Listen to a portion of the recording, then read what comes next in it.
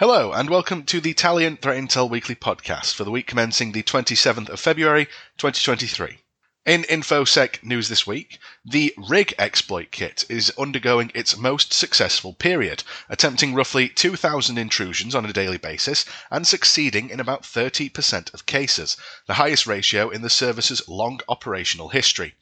By exploiting relatively old Internet Explorer vulnerabilities, RigEK has been seen distributing various malware families, including Dridex, SmokeLoader, and Raccoon Stealer, according to a detailed report by ProDraft, whose researchers have gained access to the service's back-end web panel, showing the exploit kit remains a significant large-scale threat to individuals and organizations. RigEK was first released 8 years ago, back in 2014, and promoted as an exploit as a service rented to other malware operators in order to spread their malware on vulnerable devices. The RIG exploit kit is a set of malicious JavaScript scripts embedded in a compromised or malicious website by the threat actors, which are then promoted through malvertising. When a user visits one of these sites, the malicious scripts will be executed and attempt to exploit various vulnerabilities in the browser in order to install malware on the device automatically. In 2015, the kit's authors released the second major version, laying the ground for more extensive and successful operations. In 2017, however, RIG suffered a significant blow following a coordinated takedown action which wiped out large parts of its infrastructure, severely disrupting its operations. In 2019, however, RIG returned, this time focusing on ransomware distribution, helping Sedino Kibi, also known as Revil, Nemty, and the Eris ransomware families compromise organizations with data encrypting payloads. In 2021, RIG's owner announced the service would shut down. However, RIG 2.0 did return in 2022 with two new exploits, CVE 2020-0674 and CVE 2021-26411 respectively, for Internet Explorer, reaching an all-time high successful breach ratio.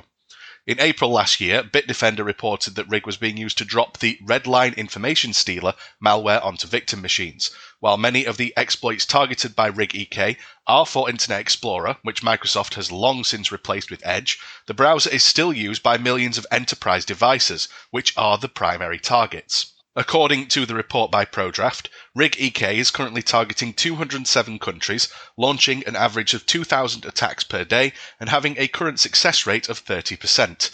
This was reportedly 22% before the exploit kit resurfaced with two new exploits.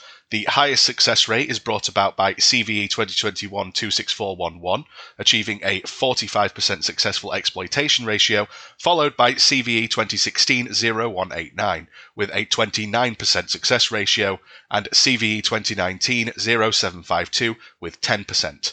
Currently, RIG is primarily pushing information stealing and initial access malware, with Dridex being by far the most common payload, followed by SmokeLoader, Raccoon Stealer, Zloader, TrueBot, and IcedID.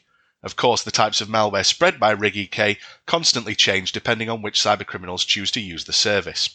ProDraft has previously also observed the distribution of Redline, Recordbreaker, PureCryptor, Gozi, Royal Ransomware, and Ursnif. Distribution of the Dridex banking Trojan is particularly interesting because there are signs that the RIG operators have taken action to ensure its distribution is, quote, problem-free. To quote the report, the RIG administrator had taken additional manual configuration steps to ensure the malware was distributed smoothly. Considering all these facts, we assess with high confidence that the developer of Dridex malware has a close relationship with the RIG admins. However, RigEK's focus on Internet Explorer may cause the service to become soon obsolete, as Microsoft have finally retired Internet Explorer as of February 2023, redirecting users to Microsoft Edge.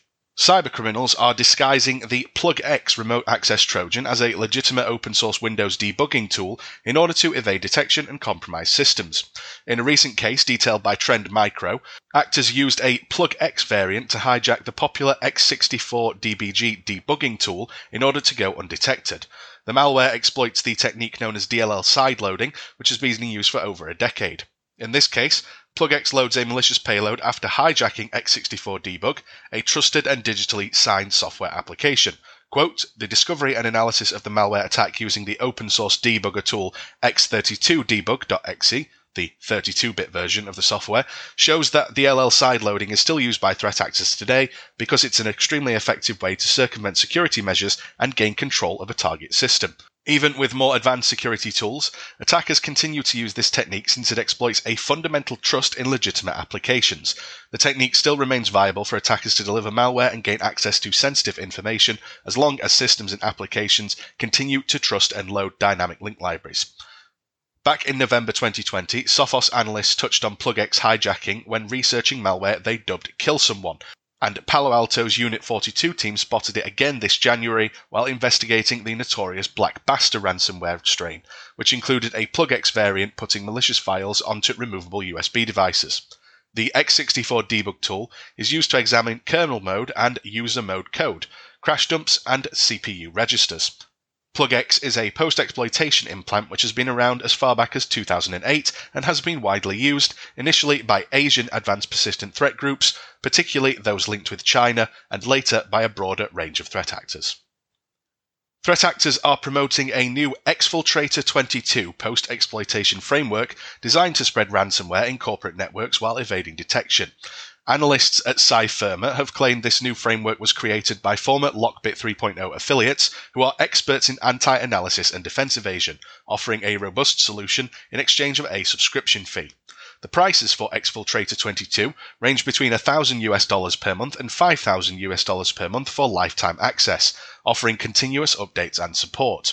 Buyers of the framework are given an admin panel hosted on a, quote, bulletproof VPS, from where they can control the framework's malware and issue commands on compromised systems. The first version of Exfiltrator 22 appeared in the wild in November last year, and roughly 10 days later its authors set up a Telegram channel in order to advertise the framework to other cybercriminals.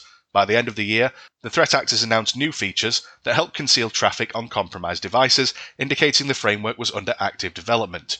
In February this year, the threat actors posted 2 demonstration videos to YouTube to showcase the tool's lateral movement and ransomware spreading capabilities.